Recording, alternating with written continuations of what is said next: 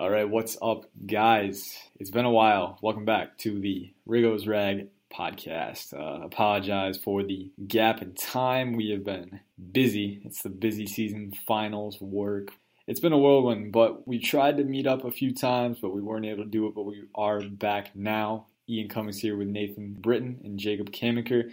How's life, Nathan? It's going good, pushing through, getting ready to finish up school here. I've got senioritis, going to leave my job I've had for 5 years, 6 years that I hate every second of. So I've got senioritis, on 10. But other than that, it's going good. Other than that, it's going good. Jacob, how's life with you? Oh, I'm pretty good. Crazy as ever, just living life, loving football, and doing what I do. Yeah, loving football, although in the past few weeks it's been more of a love-hate relationship if you're a Washington fan, and we're gonna play catch up here. We're gonna start with some current events, and I think it encapsulates our feelings pretty nicely. The Redskins yesterday. Okay, so Reuben Foster was released by the San Francisco 49ers. For those of you who don't know, assault allegations, so pretty serious stuff. No one submitted a claim for him but Washington on the waiver wire. So Washington has his rights. Of course, there's a lot of other stuff that's got to clear up, and we don't know if he's innocent or guilty or whatever, so there's a lot of legal stuff that needs to be sorted through. So, Jacob, I will start with you, then we'll go to Nathan. We'll just kind of get our thoughts about this. It's a very contentious topic. What are your thoughts on Washington's signing? Love it, hate it? Was it way too aggressive, reckless? I think reckless is probably the best way to describe it, and the funny thing about this whole thing is I wasn't surprised. When I heard a team had claimed him, my brain went to, I bet it's the Redskins. And lo and behold, they proved me right. Now, we could spend all the time in the world talking about this from every single angle. And there's no denying that Foster is a talented player. And when he is on the field, he is a true three-down backer. But the fact of the matter is he has been in trouble during his time in San Francisco. This is the second time he has been accused of domestic violence. And granted, the first time the charges were recanted or dropped, whatever the word is there, and it is the same accuser. So that has many people just willing to believe that Foster hasn't done anything. But the fact of the matter is we don't know what happened. He has been accused of it, and that's bad enough.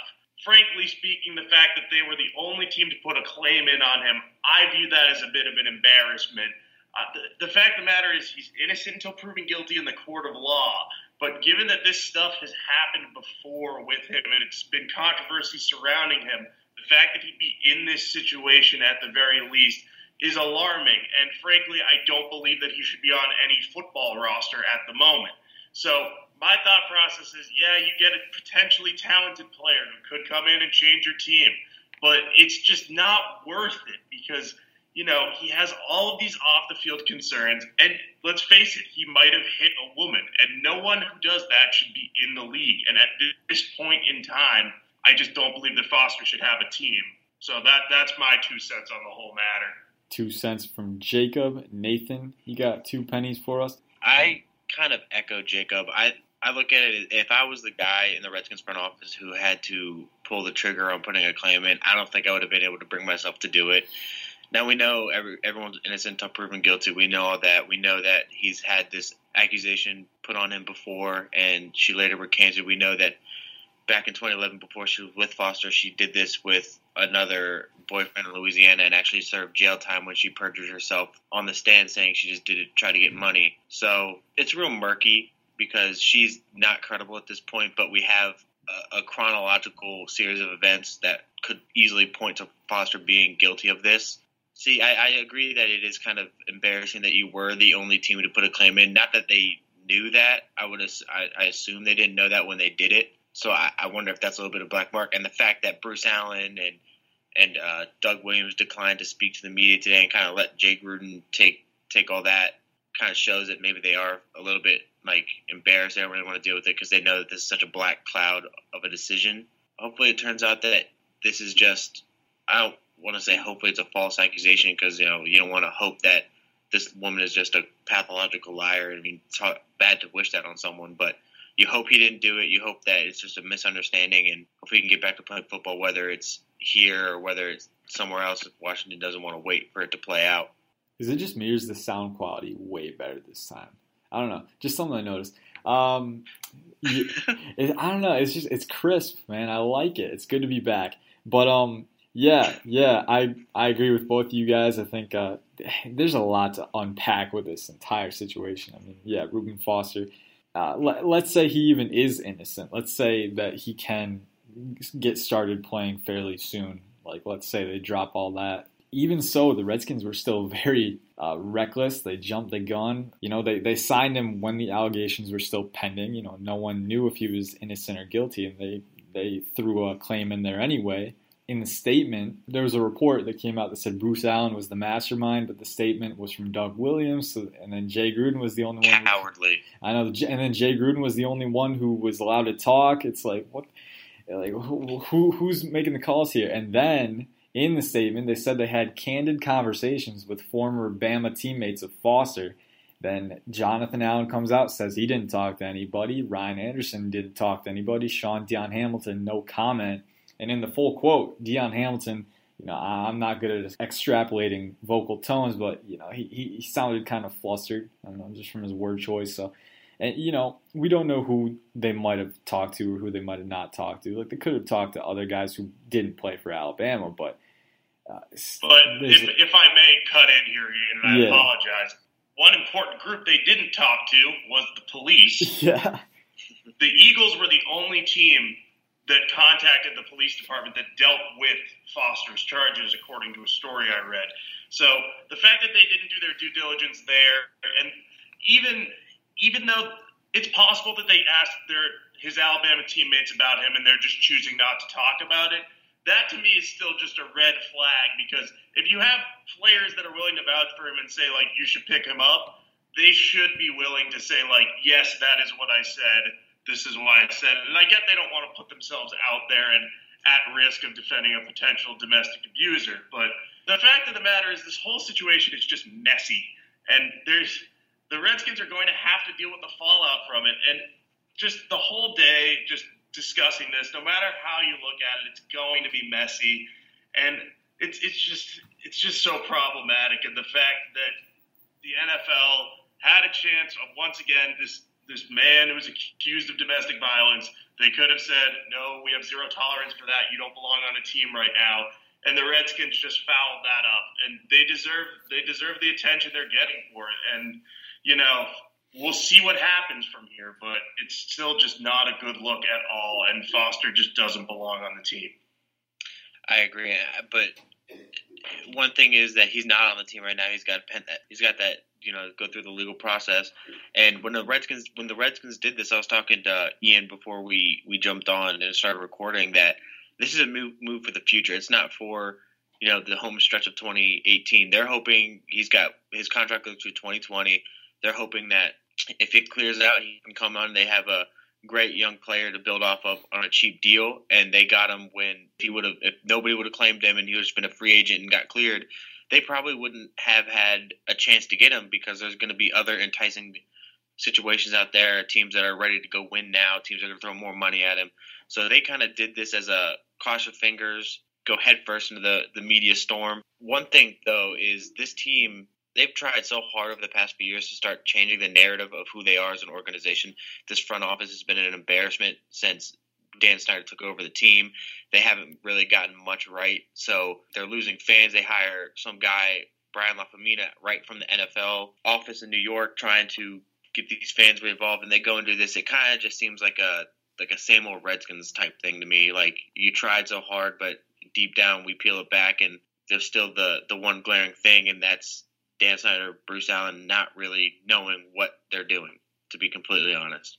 Yeah, it's a move from a pure football perspective. You know, you can kind of understand the move, you know, getting a talented player before everyone else had a chance to or was willing to. But at the same time, I would not have been willing to take a chance. I would not have been willing to put out a claim for Foster with these allegations hovering in the air. You know, that's just territory that I don't want to tread in, and it seems like Jacob and Nathan you guys don't want to tread in either. You know, when it's up in the air like that, you don't want to give that an endorsement. And I think I I don't want to say it sent a message, but it did not put the organization in a good light. It's tricky because you do have people who I think my opinion on this whole thing is I think that we're all being very, very, very quick to crucify him. I don't think that we should be going as hard against him as you see some of these blue check marks on Twitter doing. That said, I also don't think that we should be anywhere close to giving him a pass. But I do think we need to kind of have a foot in both camps and kind of let it play out, because it's one of those tricky situations where everyone's going so hard about how he's a terrible person. And what happens if it comes out that this lady just did, this girl just falsely accused him again, and everyone's going hard and trashing the Redskins, trashing him, and nothing's even going to come about it. I think it's one of those things where it's messy no matter how you look at it, and you kind of just have to step back and let it play out. Who knows how long it's going to take, but the Redskins, they felt that this is something that they were, I guess, prepared to go in on with the backlash they're going to get, and I mean they're getting it full force now. Yeah, we got a lot of other stuff to talk about. Jacob, just want to get a couple final thoughts from you on this, and then we'll pivot to something else. Yeah, like I said earlier, and like Nathan just echoed, the situation is just entirely a mess.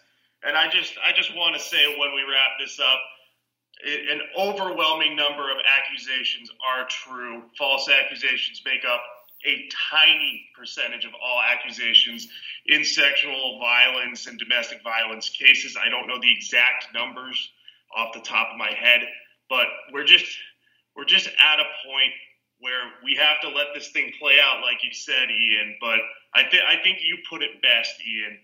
I would not have claimed him. I get from a football standpoint why they tried to claim him and why they want him on their team as a player. But in this circumstance, personnel shouldn't have won out over the character concerns that he currently has. And we won't know the exact extent of those character concerns until this whole thing plays out. Yeah, for me, if the team was forced to make a decision that puts winning above accountability, then don't make that decision. That's just something you don't do. So, and I just want to jump in real quick before we transition. You guys said that the football side shouldn't have won over this, and I think that this is one more thing where we can look at when it's all said and done, the smoke clears on this a little bit. I really think we're going to see, not to turn this into an anti-front office thing, but I think we're really going to see who's really pulling the string still in Ashburn.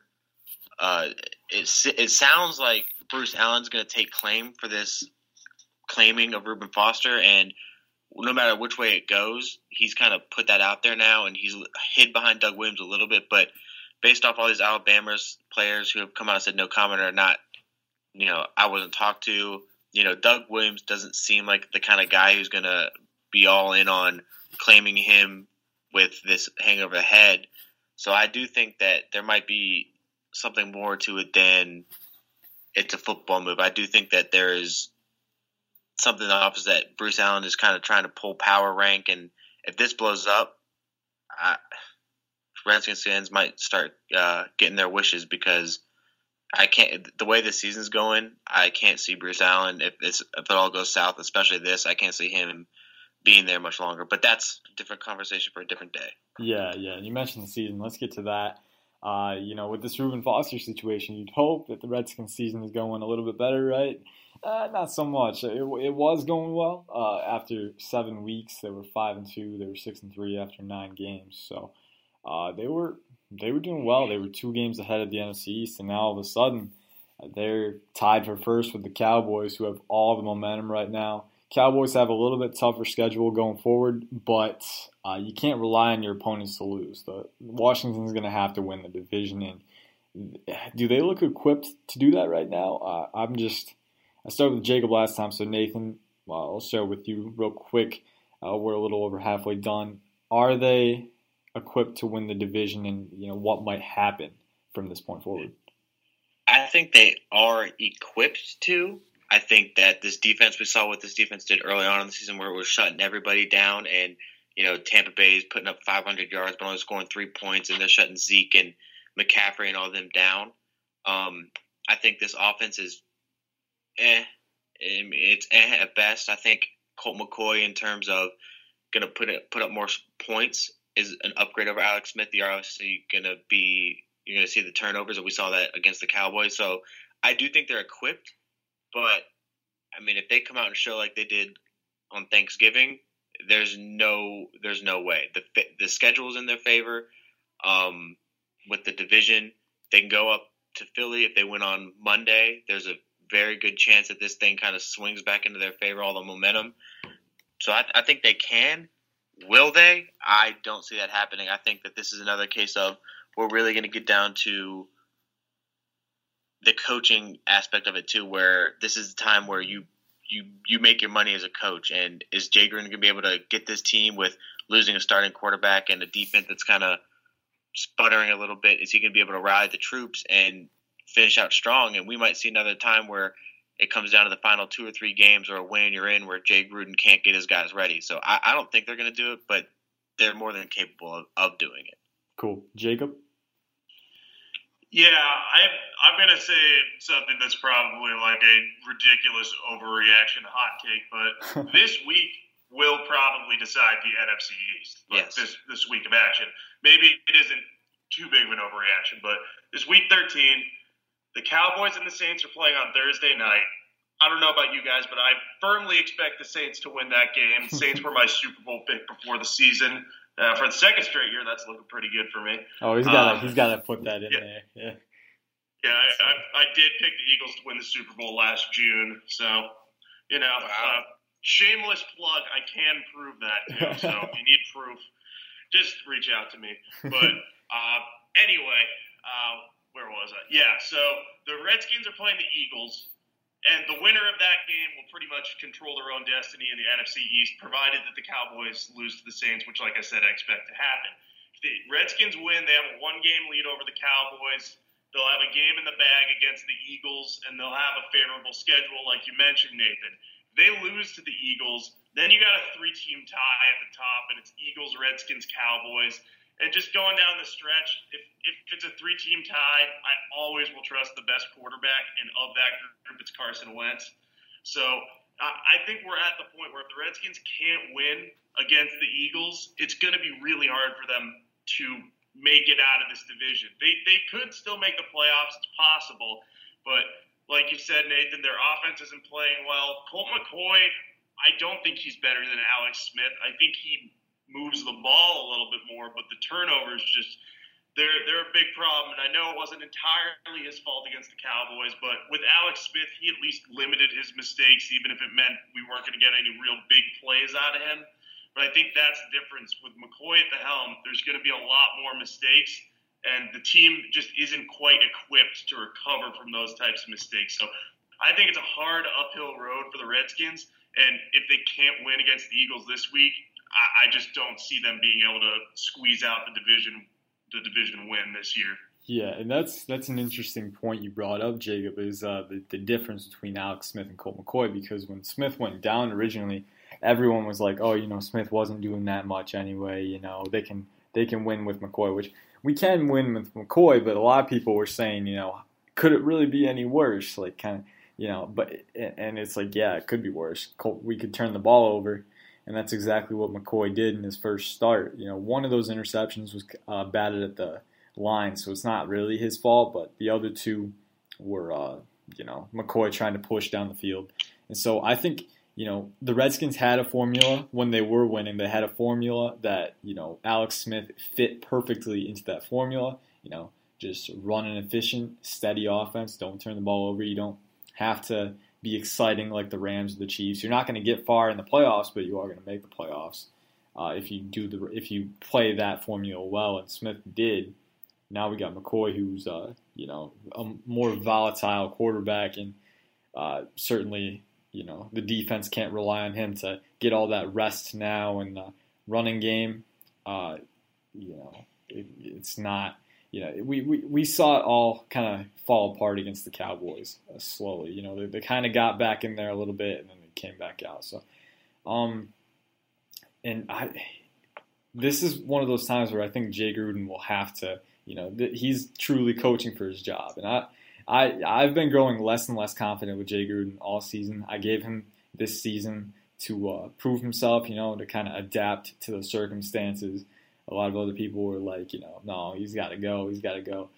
But I've not been impressed by what I've seen, and I think that at this point, morale is at an all-time low this season. The Foster signing is just making more chaos in the Redskins park, and then you got morale is low. DJ Swearinger's calling out his teammates, and they lost to the Cowboys by almost double digits. They were out of that game for quite a bit, so it's you gotta flip the script, and you need a leader to do that. And so Gruden is definitely this is going to be a test for him and could decide his job. So I don't see it happening either, but it's definitely going to be a contentious end of the season. I don't know. It's crazy. Ian, I like what you said there about Jay Gruden coaching for his job and a leader, because you look at what's going over this team. You lose your starting quarterback. You're kind of sputtering on your best area of team play, which was your defense, your front seven. You go from shutting running backs down to getting torched. Your offensive line is banged up. You lose Sheriff for the year. You lose Laval for the year. Not that that's a huge loss, but Adrian Peterson kind of slowing down a little bit, whether that's age or whether that's age and a little bit of wear and tear, or whether that's just the offensive line. This is the time where you find out what coaches are made of. This is the type of thing you think that. I mean, look at the Steelers are a perfect example. Their season started off terrible. Antonio Brown tweeting "trade me." Those players were fed up with it. The whole Le'Veon Bell distraction, and Mike Tomlin has just got those guys to push on through and kind of play for me. Hugh Jackson, play for me, and keep pushing on. Now they're gonna probably win their division and go make a deep run in the playoffs. So this is Jay Gruden's time to really show that. Maybe he's not X's and O's there yet to be put into the top half of great coaches in the league, but if he can keep this locker room, keep these guys focused, and have them finish out strong when everything kind of going against them, their backs against the wall. I think that that's worth really considering whether they make the playoffs or not, whether you bring him back next year or not. Because if they just fall apart these next 5 games and they go 2-3, or I guess they can't go 500, 1-4 or whatever. And they miss the playoffs, I find it very hard to see a scenario where Jay Gruden's back for a 6th season where he's gone 5 years with 1 playoff appearance and basically a 500 record every year. We'll see. It's his time to prove it. I think that the fans are growing tired. I think that you can see a lot of the media and stuff are kind of growing a little bit weary about what they think his future is going to be here in Washington. We're all in consensus. It's not looking great. And, if you had to put each of us on the spot, we'd say, I don't think it's going to happen. I don't think they're going to make the playoffs. We're almost out of time here, so let's cap it off with some forward thinking. That's how you make progress. You forward think. So, Jacob, so let's say the Redskins don't make the playoffs, another 8-8 season, another offseason with a lot of confusion. We don't know where we're headed. What's your plan for the offseason? How do you turn this team around and try and get them back on the red page? Well, first of all, I think I agree with you guys. If Jay Gruden can't get this team, maybe not get this team to the playoffs, but at least show some fight down the stretch and really make a competitive run, I kind of think they'll move on from him and get someone else. So if that happens, I'd look for them to hire a new coach.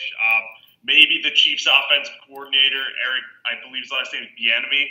I don't know if that's how it's pronounced, but he might be a good guy to look at. I'm a fan of him. I try to go out and hire him.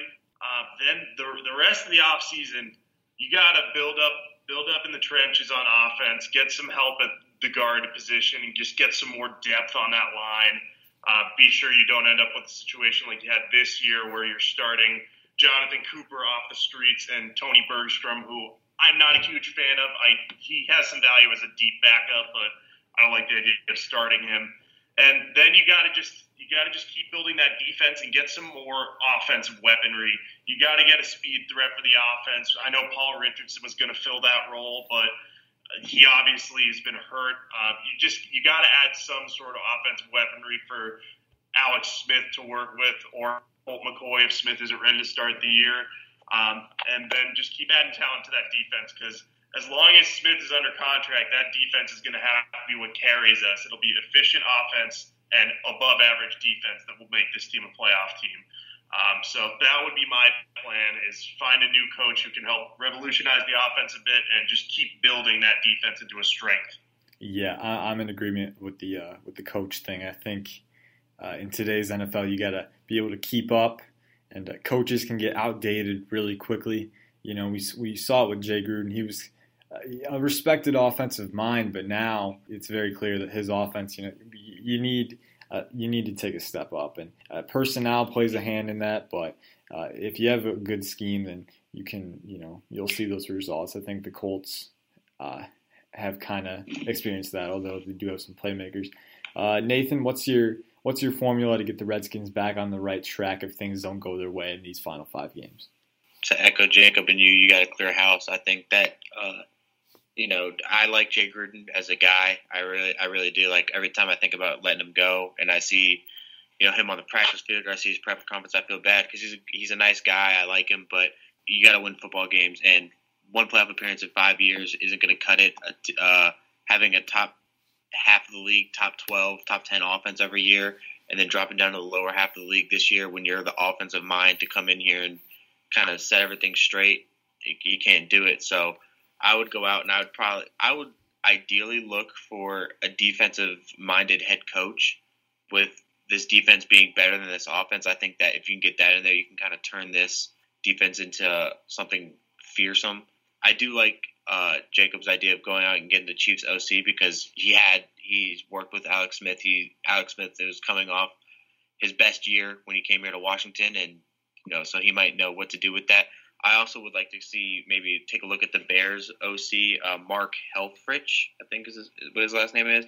I love what he's doing with Mitch Trubisky, who really isn't anything super spectacular as a passing prospect, but he's got him throwing 6 touchdown games. He's getting all the receivers going. He's getting the running back spread out. So I think you got a clean house. I would look and try to keep Jim Tomsula as if there's one person I'm not letting leave, it's probably him. I love what he's doing with this front seven. He's getting these defensive linemen big and getting back there, getting their numbers. So I just think you have to clean house, and I think it starts with Jay Gruden on down. That's an interesting name, Mark Helfrich. I haven't, we've seen a lot of potential candidate lists as the season kind of goes on, and it's looking less and less promising. But that's a name I haven't heard, and he's working under Matt Nagy, who's an innovative offensive mind. So that's a good name. I also like Todd. He might need a little bit more seasoning before he can really start to be considered a head coaching candidate. But I love what he's doing up there. That team turned it way around. Yeah, they have, and they got a diverse array of weapons on offense and a great defense. So, but that's a good option. I like Todd Monken out of Tampa Bay too. He's a good one, and if they want to turn to a young college coach like Matt Campbell, or I don't know, Cliff Kingsbury. I don't know. I know less about Kingsbury. I prefer Campbell. I know Matt Valdovino is one of our contributors. He's always rooting for him on Twitter, so that's another option. There's a lot of options, and the Redskins will have to make the right choice, though, because that's the difference between moving forward and 4 more years of stagnation. Wondering, was it the injuries? Was it this? Was it that? Was it that? Or was our coach just not good enough? So it's definitely a very, very important issue, and it's going to be a turning point for this franchise. They gotta make the right choice, because if not, the implications and the consequences could last far longer than they hope. So unfortunately, we are out of time though, guys. We're past 30 minutes, so we hope you enjoyed this edition of the Rigo's Rag podcast. Trying to catch up with everything. It's a hectic season, but hopefully we'll be back soon. If we're not back before the end of the season, we'll be back and we'll recap everything. We'll talk about it. We'll always be ready to fire off our opinions and stuff. We hope you enjoyed this, and peace out. Have a good night.